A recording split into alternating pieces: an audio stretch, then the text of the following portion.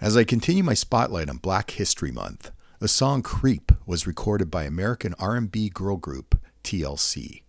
The lyrics within portray the singing trio as women who cheat on their unfaithful lovers and find affection elsewhere. Certified platinum in the U.S., it won a Billboard Music Award for Top R&B Song, and in 1996, TLC won the Grammy Award for Best R&B Performance by a duo or group with vocal. On this very day, February 9th, 1995, it was the number one song in America, topping Billboard's Hot 100 chart. If you'd like to have a listen, please feel free to use the provided link.